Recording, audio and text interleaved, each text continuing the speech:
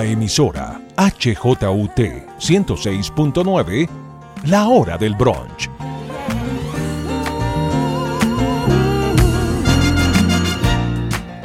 Un encuentro semanal en medio del desencuentro general.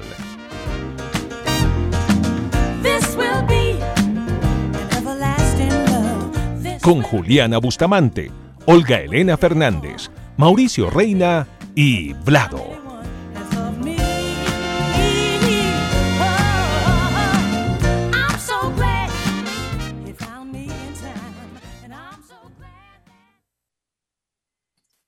Hola, ¿qué tal? Bienvenidos nuevamente a la Hora del Brunch, este espacio semanal donde un grupo de amigos nos reunimos a analizar lo que pasa alrededor, a veces con buenos resultados, a veces con no tan buenos resultados. Y en esta semana pues estamos obviamente en un espacio muy particular porque para mucha gente en Colombia este es el Sábado Santo. Para otras personas este es apenas un día de descanso como cualquier otro. Y justamente ese es un tema que vamos a tocar. Vamos a tratar de ver qué quiere decir la Semana Santa en Colombia, qué quiere decir que en un estado laico haya unas festividades que son de origen religioso y qué quiere decir este descanso para todos nosotros. También, por supuesto, vamos a hablar de un tema que nos llamó mucho la atención al final de la semana pasada. El DANE nos contó que el 9,3% de los nacimientos en Colombia en el año 2020 fue de madres venezolanas, 9,3%. Hay que recordar que la población venezolana en Colombia es un poco más del 3,5%, es decir, están teniendo muchos más hijos los venezolanos en términos proporcionales que los colombianos en el país. ¿Es eso bueno? ¿Es eso malo? Y finalmente vamos a hablar de un tema muy propio de estos días de descanso. La gente dice, voy a organizar el closet, voy a sacar las cosas del depósito, voy a ver qué hago con esos frascos que hay en la cocina. ¿Reciclar o no reciclar? Todo el mundo diría, sí, de una, pero resulta que hay cosas que tienen un valor sentimental para cada uno y eso de reciclarlos a veces no nos suena tanto. Eso es lo que vamos a discutir esta semana en la Hora del Brunch, que ustedes están sintonizando o por la emisora de la Jorge Tadeo Lozano o en el ciberespacio, sencillamente. Y les voy a dar sin más preámbulos la bienvenida a mis compañeros, arrancando por Juliana Bustamante. Hola Juli, ¿cómo estás? Hola Mauricio, hola Vlado, hola Olga Elena y saludos a todos nuestros oyentes. Yo estoy pues en Semana Santa, pero muy contenta porque a principios de esta semana vacunaron a mi mamá y a mi papá, la primera dosis, y yo creo que eso, y he oído que a la mayoría de papás de mis amigos y familiares les ha pasado lo mismo, entonces yo creo que eso empieza a darle a uno una sensación como de tranquilidad. Obviamente falta la segunda dosis, obviamente los contagios están disparados en algunos sitios, pero empieza uno a sentir que las posibilidades de resolver un poco esta situación tan difícil, pues están más cerca. Vlado, ¿tú cómo estás? Buenos días, tardes o noches. Hola Juli, ¿qué tal? Y hola compañeros y a la audiencia en general que en estos días santos nos saluda. Para mí es un gusto estar aquí de nuevo.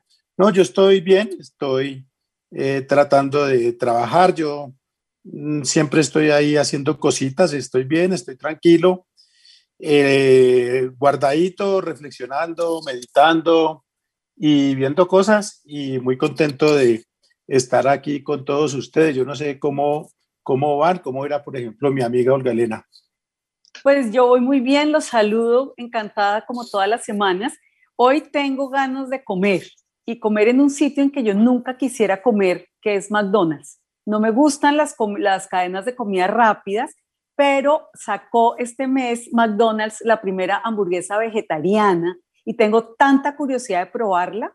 Se llama Beyond Burger, que es una carne, entre comillas carne, hecha con plantas y sale como competencia de una que sacó el año pasado Burger King, que se llama Impossible Burger, que esa sí la pude probar el año pasado y me supo exacto. Entonces ahora tengo curiosidad de ir a probar esta nueva hamburguesa vegetariana porque me parece genial que estas empresas grandes ya se pongan en la onda del no, como se diga porque se me trabó la lengua. Vejete porque es para los vejetes, son hamburguesas para la tercera edad. Exacto, que ayudan a no acabar con el planeta y que además ayudan a que no haya tanta sacrificio animal. Dicho esto, le doy gracias a Dios por esas nuevas hamburguesas y le doy gracias a Dios por muchas cosas. Y quisiera saber ustedes por qué le dan gracias a Dios. Y para entrar en el tema de Dios, la religión y la Semana Santa, ¿qué tal si empezamos con esta canción que se llama A Dios le pido de Juanes?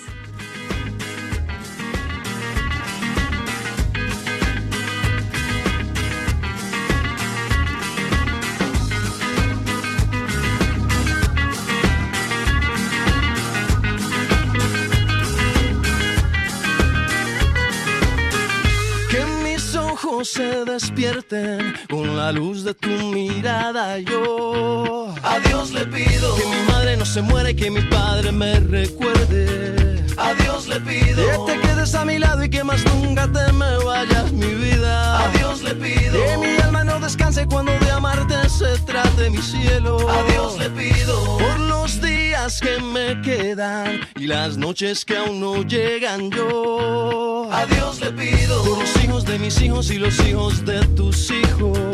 A Dios le pido que mi pueblo no derrame tanta sangre y se levante mi gente. A Dios le pido que mi alma no descanse cuando de amarte se trate, mi cielo. A Dios le pido un segundo más de vida para darte y mi corazón entero entregarte. Un segundo más de vida para darte y a tu lado para siempre yo quedarme. Un segundo más de vida yo a Dios le pido que si me muero sea de amor y si me enamoro sea de vos y que de tu voz sea este corazón. Todos los días a Dios le pido que si me muero sea de amor y si me enamoro sea de vos y que de tu voz sea este corazón. Todos los días a Dios le pido.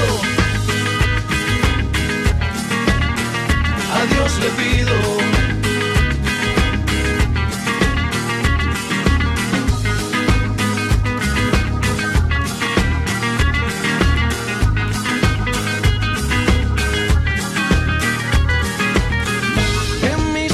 Se despierten con la luz de tu mirada. Yo a Dios le pido que mi madre no se muera y que mi padre me recuerde. A Dios le pido que te quedes a mi lado y que más nunca te me vayas, mi vida. A Dios le pido que mi alma no descanse cuando. Bueno, aquí entonces dándole gracias a Dios cada uno por lo que le quiera dar gracias, pero sobra aclarar que no todo el mundo cree en Dios. Entonces quiero que hablemos de eso. ¿Ustedes creen en Dios? ¿No creen en Dios? ¿Siguen alguna religión? ¿No la siguen? Es un buen momento, estamos terminando Semana Santa y es un momento para la reflexión, para pensar en la espiritualidad. Siempre a uno le dicen que uno no debe hablar de política, de religión o de sexo porque eso es muy conflictivo y la gente se molesta. Pues acá hablamos de política, religión y sexo y hablamos de todo y ojalá la gente no se moleste porque así debe ser la conversación, uno tiene que poder hablar de todo. Antes de darle la palabra a mis compañeros para que me cuenten, les voy a, si me permiten, contarle un poquito mi experiencia. Yo soy católica como heredada, porque mis papás eran católicos, entonces me bautizaron con fiesta, ponqué, todo, y así me quedé un tiempo. Cuando empecé a crecer y me empecé a dar cuenta que había muchas cosas de la religión que no me gustaban, empecé a pelear con la religión, porque aceptan eso, porque no quitan otra cosa, hasta que con el tiempo me di cuenta, los señores en el Vaticano no se van a levantar todas las mañanas a decir, ay, sí, cambiamos las normas porque de pronto Olga Elena Fernández en Bogotá, Colombia, se nos molesta. Ellos no son una empresa ni hacen marketing. Ellos tienen unas reglas y si les gustó las sigue uno y si no, no. Entonces ahí decidí que yo era la que sobraba en la religión y me salí. Ya me salí sin ponqué y sin fiesta y ya sí fue por la puerta de atrás, no como entré, pero me salí. Pero siempre he creído en Dios, siempre siento la presencia de un ser superior. Y creo que eso se considera ser deísta, ¿no? Las personas que creemos en un Dios, pero no seguimos ninguna religión establecida. Entonces, yo soy deísta. De la Semana Santa, pues obviamente cuando chiquita mis papás me llevaban al Domingo de Ramos, a los monumentos. Con el tiempo, para mí Semana Santa se me volvió en realidad vacaciones. Yo no asocio Semana Santa con ir a la procesión de Momposo de Popayán. Yo asocio Semana Santa con bloqueador y piscina. Y digamos que esa ha sido mi experiencia.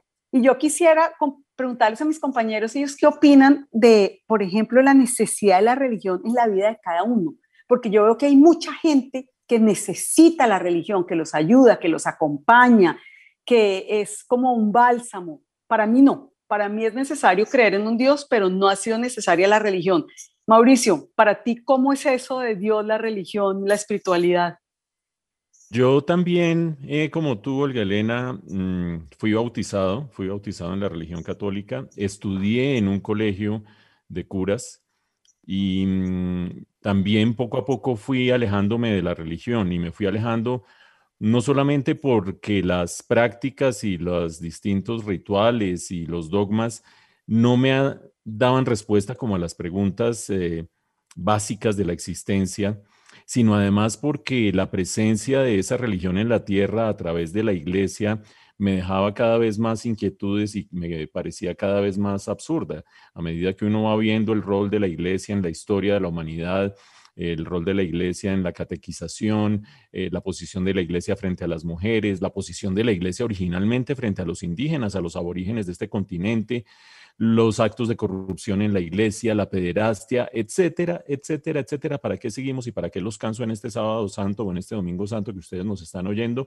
Pues la cosa se me fue cayendo ladrillo por ladrillo. Y fue alejándose de mí la institución de la iglesia y fue alejándose de mí, además, el conjunto de dogmas y creencias. Yo hoy me considero una persona agnóstica porque recordemos pues que el agnosticismo no es ateísmo. El agnosticismo es sencillamente el reconocimiento de que una persona como yo no tiene a su alcance los elementos suficientes para creer o para no creer, es decir, las grandes perplejidades que nos produce nuestro paso por esta tierra o nuestro paso por la vida no se resuelven ni con los dogmas de la iglesia, pero tampoco dan para descreer de una religión. No tengo elementos para irme para un lado o para otro, y ese agnosticismo pues deja abierta la puerta a que aparezcan cosas que sorprendan, a que aparezcan cosas que confirmen la presencia o la existencia de algún ser superior. Por el momento, pues cuando uno ve el curso que tiene la humanidad y que tiene la tierra, las injusticias, los desastres, todos los males que hay en este mundo y que no reciben ningún tipo de o castigo o sanción o alguna sombra de justicia, pues me parece que dan más para no creer que para creer. Me acuerdo de un libro maravilloso que escribió Andrés Holguín. Para quienes recuerden, Andrés Holguín, ese hombre sabio que hubo en Colombia, se llamaba El problema del mal y trataba de ver cómo las distintas religiones resolvían el mal, y resulta pues que la religión católica por lo menos no da unas respuestas muy claras a este problema del mal. Y una última reflexión de mi parte sobre cómo vive un agnóstico como yo la Semana Santa. La vive desde dos perspectivas. Una es parecida a la de Olga Elena. Pues yo lamentablemente no me asoleo largas horas, ni tengo bloqueador, ni todo eso, porque mi piel es demasiado sensible. Entonces, pues por la sombrita, pero también con días de descanso. Pero aparte de eso, pensando en los festivos en Colombia, a mí me parece bastante absurdo que un estado laico como es el Estado colombiano tenga tantos festivos religiosos. Los que no son católicos, ¿a son de qué van a parar de trabajar en un día en que celebran los católicos? O los que profesan otras religiones, o los agnósticos como yo. Lo que pasa es que nos resulta muy conveniente echarnos el descansito, pero no quiero indigestarlos con una reflexión de puro economista. Colombia tiene más de 18 feriados en totalidad, y eso lo hace uno de los países del mundo con mayor número de días en que no se trabaja. Entonces, pues sí, chévere. Si yo llego a plantear ahorita que qué hacemos para levantar los días de feriados religiosos, me va a caer encima todo el mundo, porque todo el mundo quiere tener su Semana Santa y su descanso. Pero tengamos presente que estamos más por comodidad de tener descanso que por certeza con los dogmas de la fe. Y yo quisiera saber, Juli, que sonríe tanto cada vez que hablo de estas cosas, ¿de qué se está acordando? Bueno, Mauricio, hay varias ideas que se me atraviesan con el tema de la religión. Yo también, como todos acá aparentemente, estuve en un colegio católico y fui criada en un entorno que personalmente fue muy estricto, riguroso, limitante, y yo siento que crecí con muchas taras. Siento que la religión católica en ciertos espacios, sobre todo en el educativo, genera muchas culpas, muchos miedos y este temor de Dios y del diablo y del infierno. A mí todo eso me ha parecido con el tiempo muy nocivo, muy violento y no lo comparto. No tengo un rótulo como que yo soy atea o que yo soy agnóstica, o que, digamos, es una cosa que no me preocupa mucho, tener un nombre a la forma como yo entiendo que en lo personal no soy religiosa, no me desgasto en pensar en si existe o no existe Dios. Yo he tenido experiencias en la vida muy difíciles que he podido resolver y que con el tiempo las he podido resolver sin religiones y sin dioses. Creo que la religión muchas veces puede dar una sensación de paz, de tranquilidad, pero realmente es una manera de distraer las responsabilidades, de trasladar a otra instancia lo que a uno le toca, lo que uno tiene que hacer para que la vida de unos esté bien hecha y, digamos, resolver. Y creo que la religión muchas veces se vuelve la manera para excusar, explicar y distraer la realidad de la vida. Entonces yo con el tiempo eso es lo que he empezado a ver, ¿no? Que no necesito eso, que no me hace falta. Me gusta mucho tener experiencias espirituales como de meditación. Sí, me sorprendo mucho con la naturaleza, me puede dejar realmente deslumbrada y preguntarme, pues que yo soy mucho más grande que lo que veo a mi alrededor, sí, pero no lo asocio con una religión, ni me pongo a adorar a nadie gracias a que veo una naturaleza linda, no.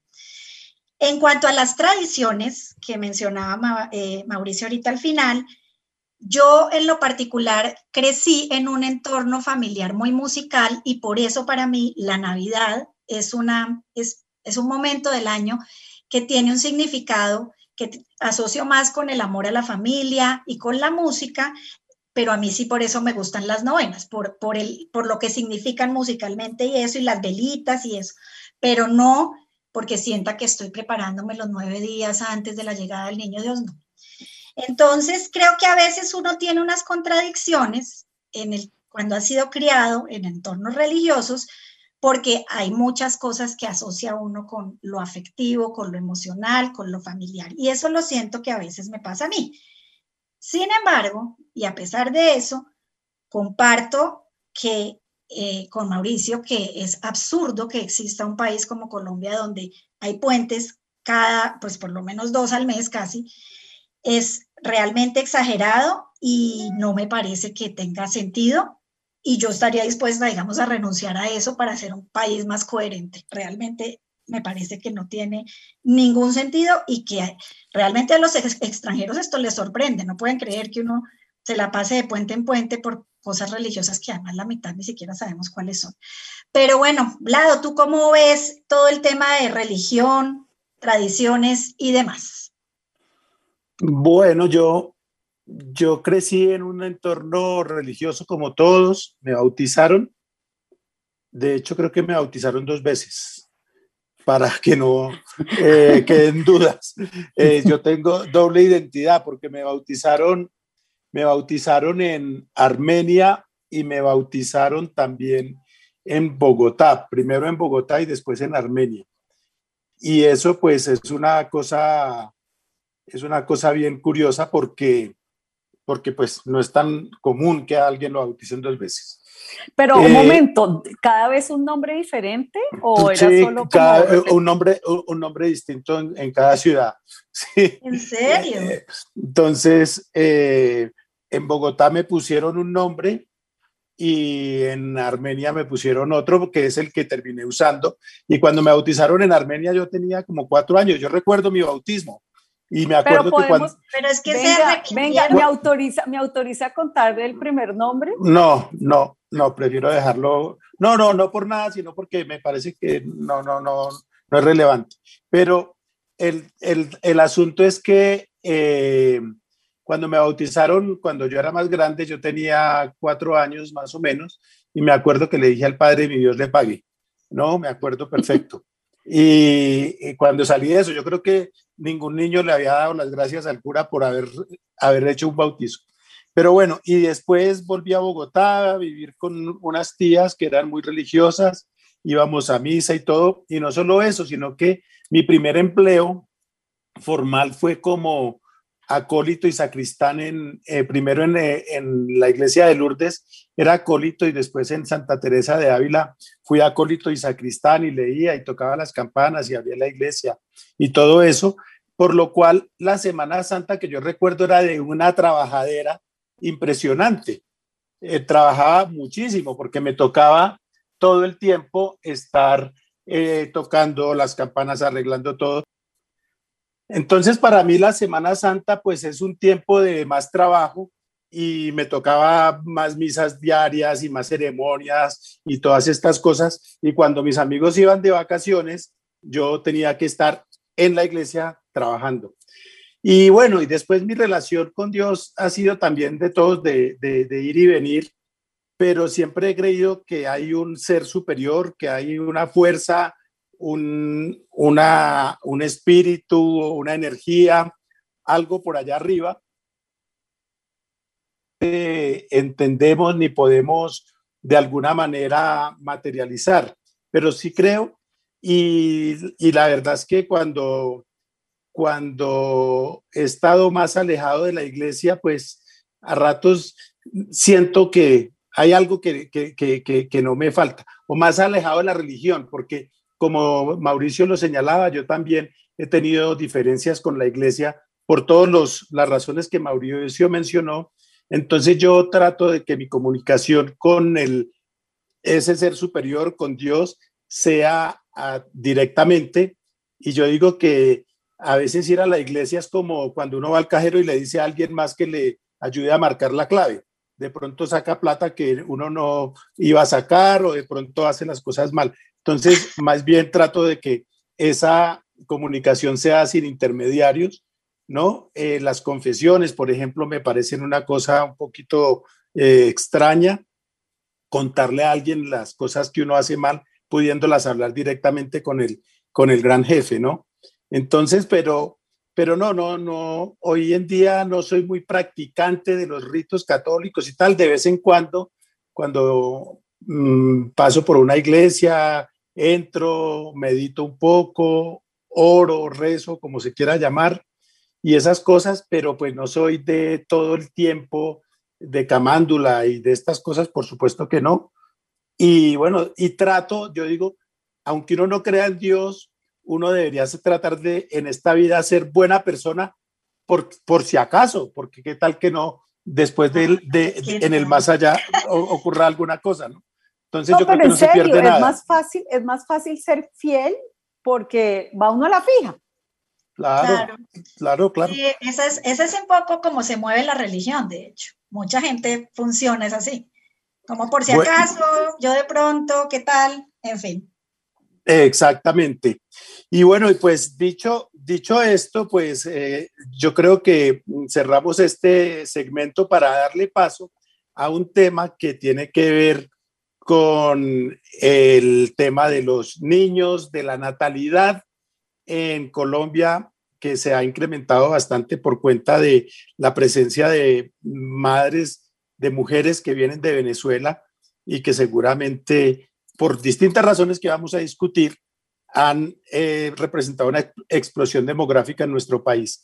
Y en ese sentido, pues vamos a ambientar esto con una canción nada menos que de Serrat, que es inmejorable, que se llama Esos locos bajitos, para irnos sintonizando con esos chiquitines que nos hacen la vida feliz en medio de todo. A menudo los hijos se nos parecen, así nos da la primera satisfacción. Esos que se menean con nuestros gestos, echando mano a cuanto hay a su alrededor. Esos locos bajitos que se incorporan con los ojos abiertos de par en par. sin respeto al horario ni a las costumbres, y a los que por su bien hay que domesticar. Niño, deja ya de joder con la pelota. Niño, que eso no se dice, que eso no se hace, que eso no se toca.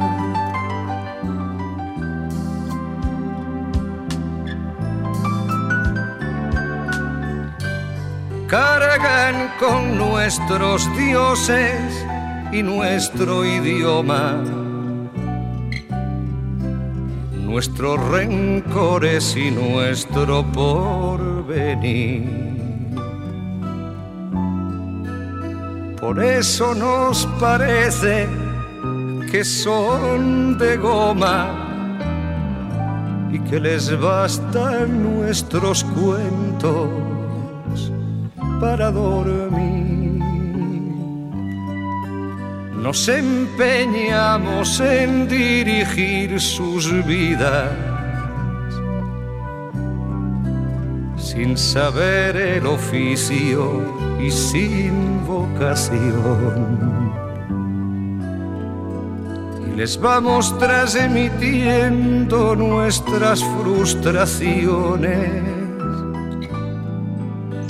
Bueno, pues después de esta canción de Serrat, que de hecho decía que los papás lo hacen cargar a sus hijos con sus religiones y su idioma, que es así un poquito conectando con el tema anterior, vamos a hablar ahora del informe reciente del DANE sobre estadísticas vitales que nos anunció Mauricio al principio del programa y que nos llamó mucho la atención. En ese informe se dice que un poco más del 9% de niños nacidos en Colombia son de madres venezolanas y que en 2 años ha crecido 8 veces la reproducción, digamos, de personas, de mujeres venezolanas en Colombia. Eso no quiere decir que esté aumentando la tasa de natalidad en todo el país, que de hecho se redujo el año pasado, pero sí en el caso de las mujeres venezolanas está pues bastante alto, está representando casi que por cada 10 nacimientos, 1 sea de personas de Venezuela. Entonces estamos viendo que el fenómeno migratorio cada vez más está teniendo un impacto en la sociedad. Estamos viendo que el asentamiento de los venezolanos en Colombia yo creo que cada vez es más fuerte y va a ser más impactante esa mezcla cultural y de países, porque eso nos hace pensar que de pronto en el futuro podamos estar teniendo una población del 10% de personas de Venezuela, pues digamos, haciendo una extensión a esos porcentajes, que Mauricio seguramente ahorita nos va a decir que de pronto no es así, pero sí llama mucho la atención ver que las personas de Venezuela estén teniendo tantos hijos en Colombia y que la población infantil en Colombia de niños de origen venezolano sea tan alta. Ahí, digamos, vienen muchas preguntas que tienen que ver con el tema de control de la natalidad, de educación sexual y de atención a la población migrante en esos servicios del Estado de educación, de acceso a salud. Todas esas cosas yo creo que vienen a aparecer como preguntas que nos hacemos frente a cómo debemos abordar a la migración, pero que también nos hacen ver hasta qué punto nuestras propias políticas están teniendo en cuenta este estilo de situaciones, porque además sabemos que los venezolanos en Colombia, muchos, sobre todo la última, digamos, tanda de venezolanos que han llegado a Colombia vienen de situaciones muy difíciles, marginales, y llegan a vivir una situación muy complicada en Colombia. Y se llenan de hijos que se vuelven pues también parte de esa población que tiene que atender el Estado. Ahora además nosotros hemos dado el paso de pues lo que hizo el gobierno recientemente de darle la atención a los migrantes y de darles estatus jurídico en Colombia, lo cual implica pues unas responsabilidades frente a esta población muy grandes Es valioso el gesto del Estado, pero es importante pensar hasta qué punto pues la capacidad del Estado para responder a esa decisión que tomó se está dando. Y también hasta qué punto los países que tanto celebran y los organismos internacionales pues también están dispuestos a apoyar a Colombia en una tarea pues que es bastante compleja y que en este tema de la natalidad empieza a reflejar que es un asunto creciente que va a necesitar oferta y servicios del Estado bastante importante. Mauricio, tú cómo, con todos los datos y con toda la información que tú tienes, ¿cómo interpretas este fenómeno? Yo quisiera arrancar, Juli, por esa reflexión que tú haces acerca de si el resto del mundo, la comunidad internacional, los gobiernos van a apoyar o no a Colombia. Yo creo que la respuesta es no. Nosotros ya llevamos 10 años de migración venezolana. La primera oleada fue de los venezolanos más ricos, más pudientes. Recordemos que llegaron con empresas petroleras, etcétera, etcétera. La segunda oleada ya tiene más o menos 4 años y esa oleada de los últimos 4 años lo muestran los distintos estudios. Un estudio que hicimos en FEDesarrollo en el que yo participé también nos metimos a fondo a ver cómo son las características socioeconómicas de las distintas oleadas de migración venezolana. La última oleada, que es la más cuantiosa, que es la que nos ha llevado a 1.800.000 venezolanos en Colombia, es de gente en condiciones bastante precarias desde el punto de vista económico y también desde el punto de vista social, porque van de la mano. Y no se ha visto mucha ayuda de la comunidad internacional. Algunos recursos muy marginales de algunos gobiernos, pero el cuento del gran discurso, que qué bueno que Colombia esté tomando estas medidas, que está adoptando, etcétera, etcétera, palmaditas en la espalda y poco de billete. Por lo tanto, esto lo estamos asumiendo nosotros solos y ya ha pasado tiempo para demostrarnos que la comunidad internacional no es solidaria en este sentido. Y en ese contexto yo quiero volver a las cifras básicas que pintan el bosque. Hoy en día, los venezolanos son más o menos el 3,5% de la población que hay en Colombia. Ese 1.800.000 son más o menos 3,5%. Y ese 3,5% contrasta con el número de nacimientos de madres venezolanas el año pasado en Colombia, 9,3%. Claramente están creciendo más que proporcionalmente niños de madre venezolana que lo que representa el porcentaje de la población venezolana en el país. Y eso tiene que ir de la mano de una reflexión adicional. Es la tasa de natalidad en Colombia que, de hecho, como lo mencionó Juliana, está cayendo. Eso lo voy a volver a tocar en un momentico. Pero yo creo que esto tiene dos dimensiones. La primera es la dimensión del núcleo familiar y cómo los núcleos familiares de venezolanos, sobre todo de los que tienen mayores dificultades, se relacionan con la sociedad colombiana. Y otra, la dimensión macroeconómica. En el núcleo familiar, yo hasta hace unos 5 años, yo veía venezolanos en muy mala condición con unos niños agarrados de las manos y decía, hombre, qué vaina, estas familias tuvieron sus hijos antes de caer en semejante crisis y en semejante tragedia económica y social. De 5 años para acá, cada vez que yo veo una familia venezolana llevando un niño en la mano y diciendo, no, es que mis hijos, unos pañales que no tengo, pues uno trata de ser solidario, uno trata de ayudar, los mira a los ojos y siente empatía, pero también siente por dentro una inmensa rabia de pensar que estas personas han tenido hijos después de saber que su país tenía grandes dificultades, después de saber que ellos mismos tenían grandes dificultades, a conciencia de que no tenían condiciones materiales para mantenerlos y se los muestran a uno de frente para decir, ayúdeme que mi niño no tiene con qué comer. ¿Por qué no pensó en eso antes de procrear? Obviamente, aquí mucha gente estará diciendo, claro, ahí le salió el facho a Reina, etcétera, etcétera. Yo creo que aquí hay de por medio una posición mucho más compleja que la de las personas que se atreven a opinar sobre la reproducción de los demás, y es la posición de aquellos que tienen hijos irresponsablemente. Y yo creo que en el momento en que con los impuestos de todos los colombianos estamos haciendo una política que yo apoyo de solidaridad con los migrantes venezolanos, todos podemos opinar sobre ese caso. Si no tuvieran nada que ver con nosotros, si no tuvieran nada que ver conmigo, que cada cual haga lo que quiera con su reproducción y sus hijos. Pero cuando todos vamos en el mismo barco y todos somos responsables de esas políticas, creo que tenemos el derecho a opinar. Y un último punto que es el que se refiere a cuestiones macroeconómicas. No obstante todo lo anterior, créanlo ustedes o no, si Colombia hace una buena política laboral y de educación, este aumento de la población de venezolanos va a ampliar una ventaja para Colombia, que es lo que se conoce como el bono demográfico.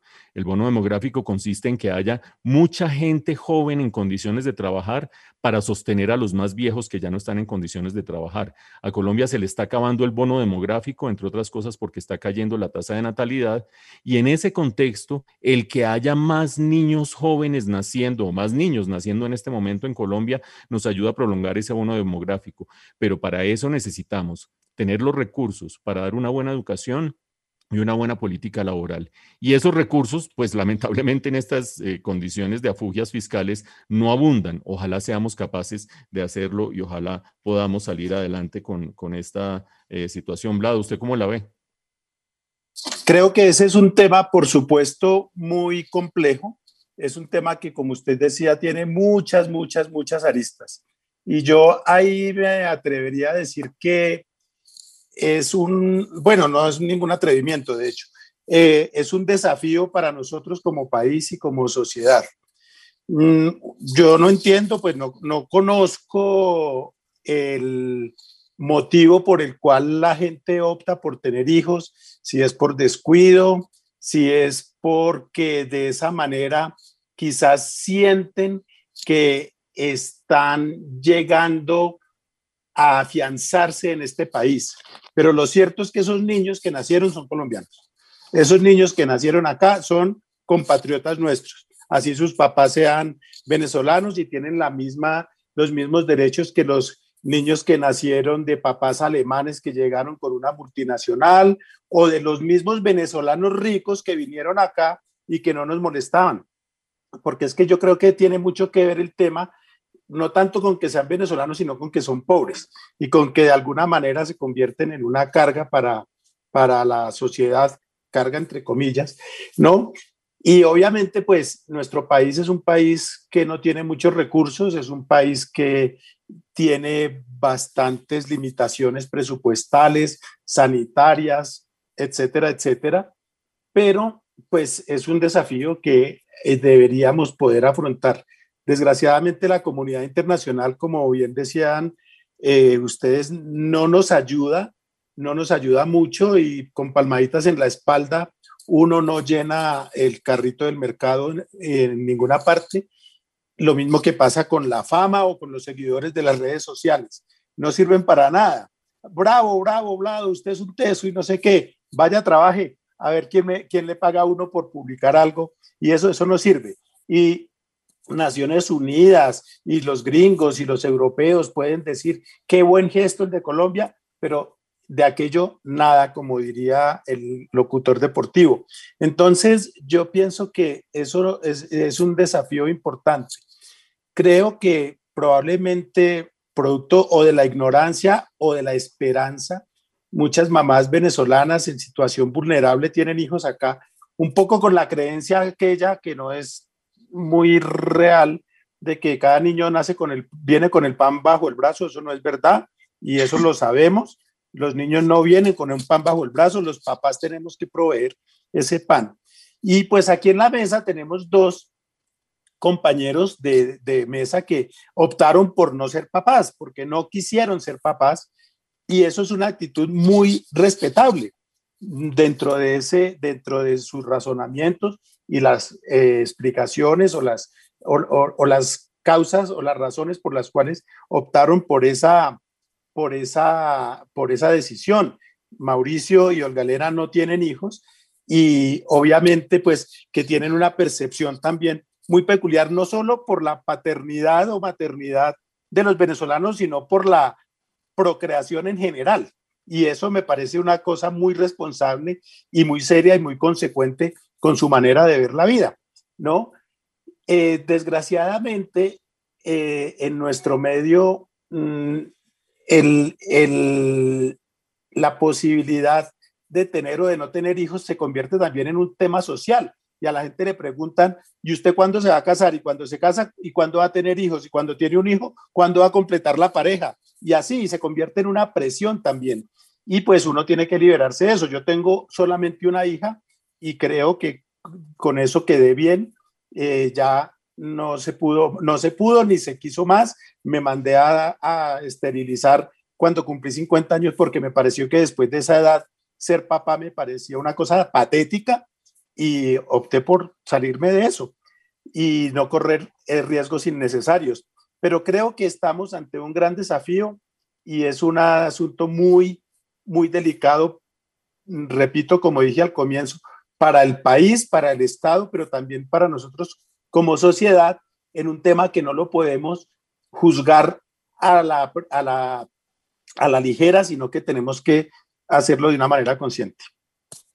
Entonces, pues ahí yo me queda preguntarle a Olga Elena cómo lo ve, ¿no? Pues Vlado, como usted bien dijo, yo decidí no tener hijos porque me parece que el mundo no está para eso, porque uno adora a los hijos, no hay nada que uno quiera más en la vida que un hijo. Entonces yo decía, ¿yo por qué voy a traer al mundo a la persona que más quiero en la vida si está tan horrible? O sea, no hay agua, no hay oxígeno, guerras, competencia. Entonces yo no lo veo como que envidia la de Olga Elena que no quiere tener hijos, solo piensa en ella. No, al contrario, me da pesar que la persona que yo más quiera en el mundo tenga que venir a vivir en un mundo así. Usted decía que a los que no tenemos hijos nos miran raro. Vea, lo voy a decir. A mí me han preguntado, yo creo que todas las semanas de mi vida, ¿por qué no tuvo hijos? Yo le pregunto a alguien que haya tenido hijos, ¿alguna vez se lo han cuestionado? No, porque la sociedad asume que las mujeres, bueno, y los hombres también, pero sobre todo las mujeres, solo vinieron a esta vida a reproducirse. Y si usted no tiene hijos, usted no es mujer, usted no vale la pena vivir, ¿para qué vino? Entonces, eso es un discurso que ya es hora de cambiar, que las mamás dejen de presionar a las niñas. Ay, es que quiero tener un hijo, ay, es que quiero ser abuela. No, eso no tiene que ser una presión. Y ya en el tema de los hijos de los venezolanos, yo quisiera decir dos cosas bien importantes, y es que uno tiene que analizar muy bien cuál es el rol que los hijos cumplen en una familia, no solo en los venezolanos. En las clases más favorecidas, normalmente la gente tiene hijos. Si usted les pregunta, ay, ¿por qué tiene hijos? Porque quiero prolongar la familia, mis genes, quiero continuar el legado, quiero que mi hijo siga con el negocio que fundé, quiero que sea campeón olímpico. Es una cosa como de vanidad y de ego, ¿no? De que es muy importante, incluso le ponen el mismo nombre al hijo, Carlos I, Carlos II, Carlos III, no, todos son importantísimos, el legado. Si uno va a las clases menos favorecidas, yo no creo que ahí se hable de legado, porque además, ¿qué les van a legar? Pero sí se habla de mano de obra. Por ejemplo, en las zonas rurales, cada hijo que nace es un obrero que se ahorra, porque lo mandan a ordeñar la vaca, porque va a la agricultura. En las ciudades no tanto, pero también con los extremos de eso, uno más que pide limosna. Y además esos niños al final de la vida me van a cuidar. Entonces me aseguro un obrero y me aseguro un enfermero para la vejez. Entonces, no es solo falta de educación, es también como un poco de abuso con la niñez, ¿no?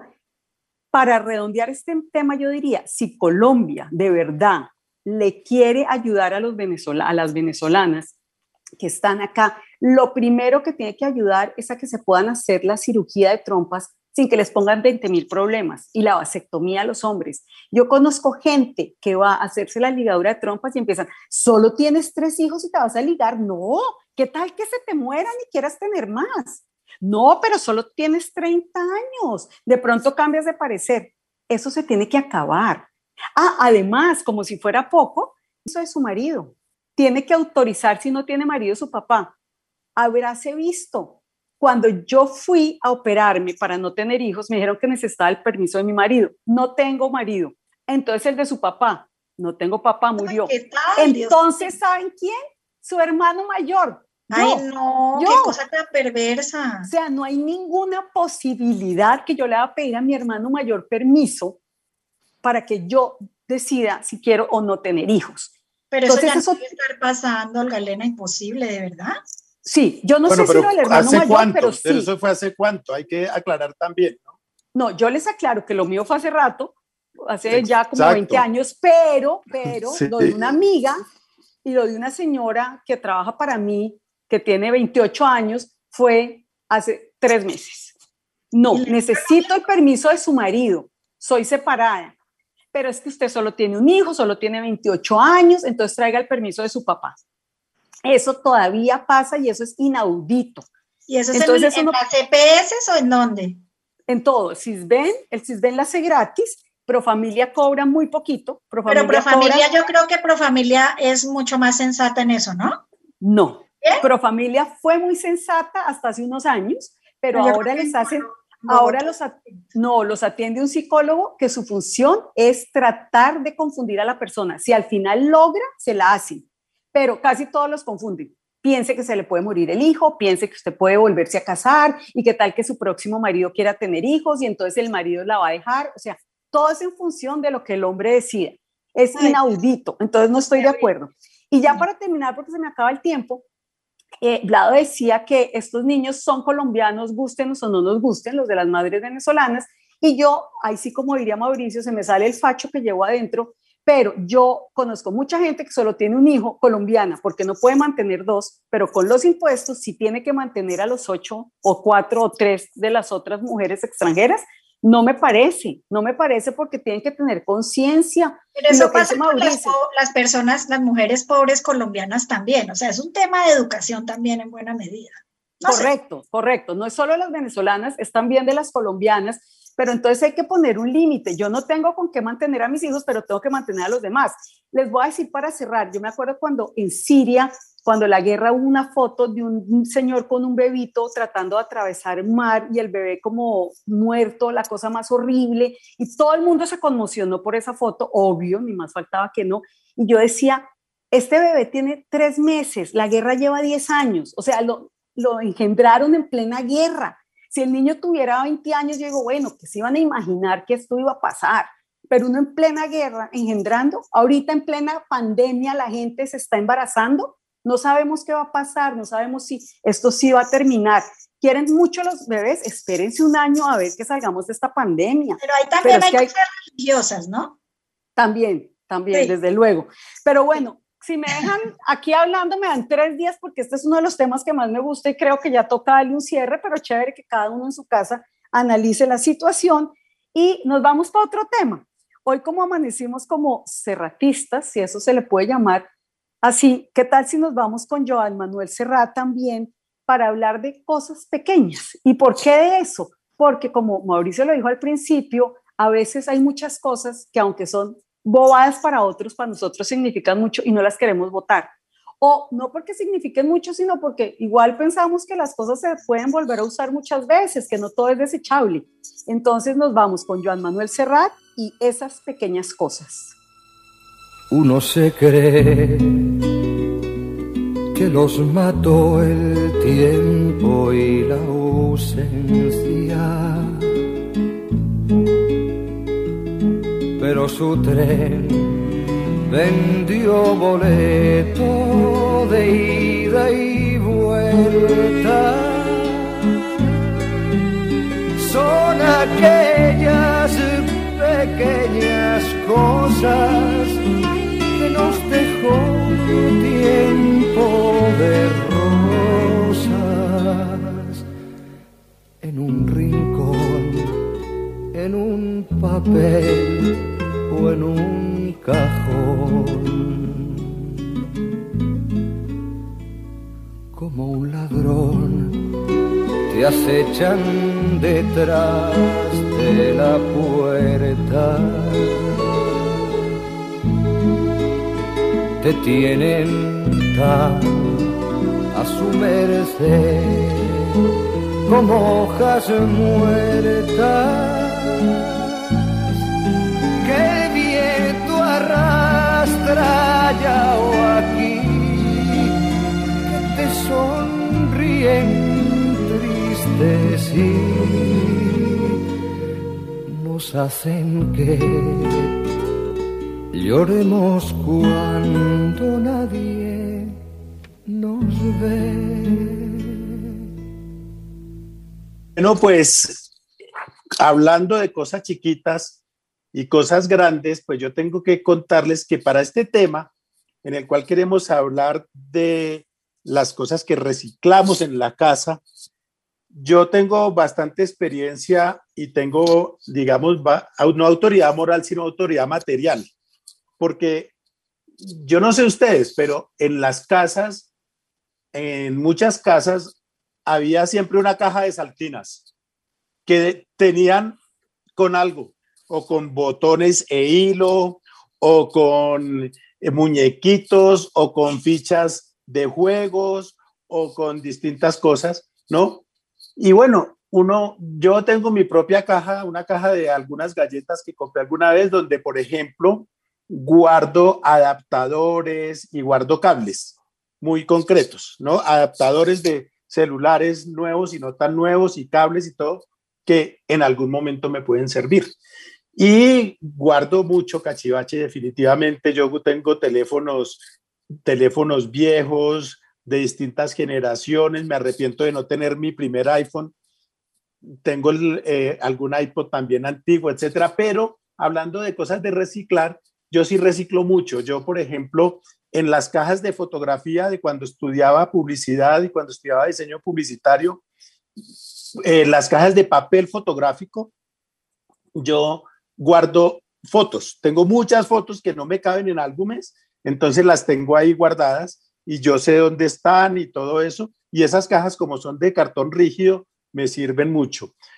No guardo cajas de zapatos, pero sí guardo cajas, por ejemplo, de los aparatos de tecnología y las reutilizo, por ejemplo, para cajas de celulares en las que guardo tarjetas de presentación. Guardo fichas de Lego porque yo juego mucho con fichas de Lego, las guardo en otras cajitas de teléfonos. En fin, y por eso quería plantearles a ustedes eso. Ustedes guardan, no tanto el tema de si reciclan o no, porque eso me parece otro tema ecológico y tal. Yo me refiero más a esa cosa que uno de pronto criticaba de algunos papás o mamás que uno decía, ay, es que guarda mucho cachivache, pero yo desde chiquito he sido cachivachero y me gusta guardar cositas y como de pronto Mauricio decía al comienzo, hay cosas que tienen un significado para uno que uno no se atreve a soltar, que no se atreve a archivar, que no se atreve a regalar, que no se atreve a votar. Pero en general, y por ejemplo yo tengo un montón de MOOCs de viajes, de universidad, de seminarios, de todo, en los que guardo lápices, bolígrafos, marcadores, plumas, etcétera, etcétera. Y reciclo y trato de reutilizarlos. En ese sentido, quisiera precisamente preguntarle a Mauricio, ¿cómo es su comportamiento en ese aspecto, Mauricio? Pues mi comportamiento es tan difuso que necesito un minuto para pensarlo y le voy a dar ese minuto a Olga Elena. Ok, entonces yo comienzo por contarles que de esas cosas que Vlado decía que a uno le da pena que los papás hacían y uno hace, mi mamá era de las que guardaba el frasco de mermelada para después usarlo de vaso y a uno le parecía un horror. Ah, no, yo ya estoy igualita, yo ya lo hago, pero yo creo que lo hago más con tema ecológico, ¿no? Digo, ¿para qué voy a comprar vasos si los frascos son geniales? En los restaurantes los ponen, entonces yo ahora estoy usando frascos. Pero hablar de reusar, yo creo que lo que yo más reusé en la vida fue la ropa. Mi mamá era la reina del reuse, entonces como íbamos al mismo colegio, me pasaba los uniformes de mis hermanos, me pasaba toda la ropa de mis hermanos, aunque eran hombres, pero me pasaba la ropa y yo me quedé con eso y yo reuso la ropa todo el tiempo con mi hermana. Para no comprar tanta ropa, somos como de la misma talla y todo, nos la cambiamos, nos la intercambiamos. Entonces creo que eso es lo que más reuso. Y yo creo que Mauricio ya pensó en este minuto qué es lo que él más reusa. Yo creo que es clave la elección que hemos hecho de la canción de Joan Manuel Serrat. No sé quién hizo esa elección tan brillante de esa canción. Mauricio. Debe ser un genio. Porque lo que hace Joan Manuel Serrat es discernir entre las cosas que son medio intrascendentes y otras pequeñas cosas que nos dejó un tiempo de rosas y nos hacen que lloremos cuando nadie nos ve. Esas que entrañan parte de nuestra memoria y parte de nuestros recuerdos son distintas a las demás. Yo, por ejemplo, no tengo problema en reciclar frascos, bolsas, las distintas plásticos en los que vienen las cosas, los cartones, etcétera. Aparte de eso, mi novia es la reina del pragmatismo y de la organización, entonces ella organiza para aquí, para allá, me da muy buenos consejos en ese sentido. Pero las cosas que tienen significado emocional sí que son difíciles de dejar. Yo cargo con una colección de vinilos sin tener en este momento equipo para oír los vinilos, desde el primero que compré en Discos Bambuco en la calle 92. No he podido deshacerme de mi colección de libros en donde hay cosas inútiles y cosas horrorosas y cosas que jamás voy a consultar porque tienen un gran sentido afectivo para mí.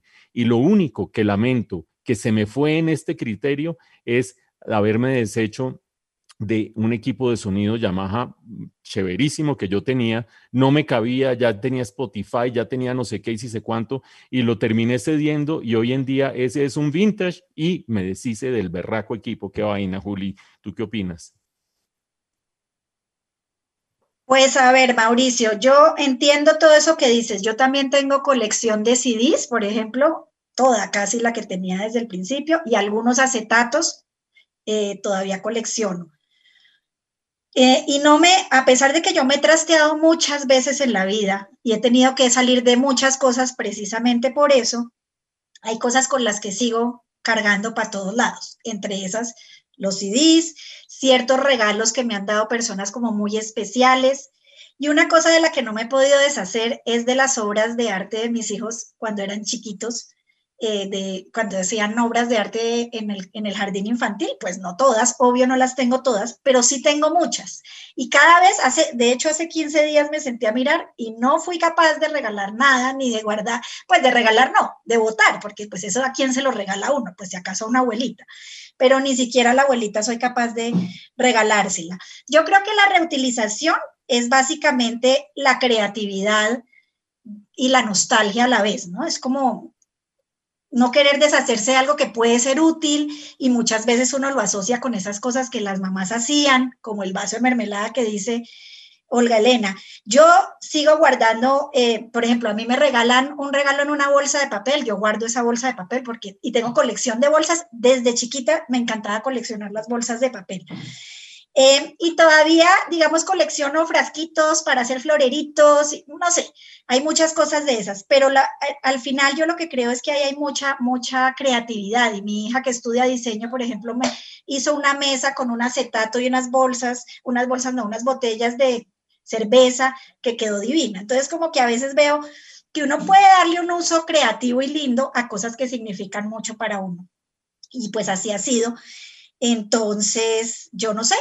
Vamos a ver cómo seguimos, porque cuando la vida va pasando, uno cada vez se da dando cuenta que colecciona mucho mugre. Entonces, pero el mugre a veces es amor, entonces pues no hay nada que hacer. Así a veces nos toca a todos. Bueno, muchísimas gracias a todos por la compañía en este especial de Semana Santa, porque hablamos de temas como un poco diferentes, y nos oímos dentro de 8 días.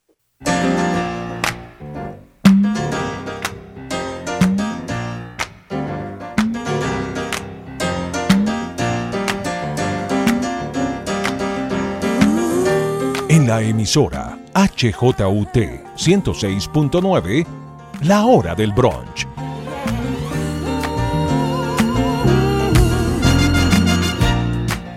Un encuentro semanal en medio del desencuentro general.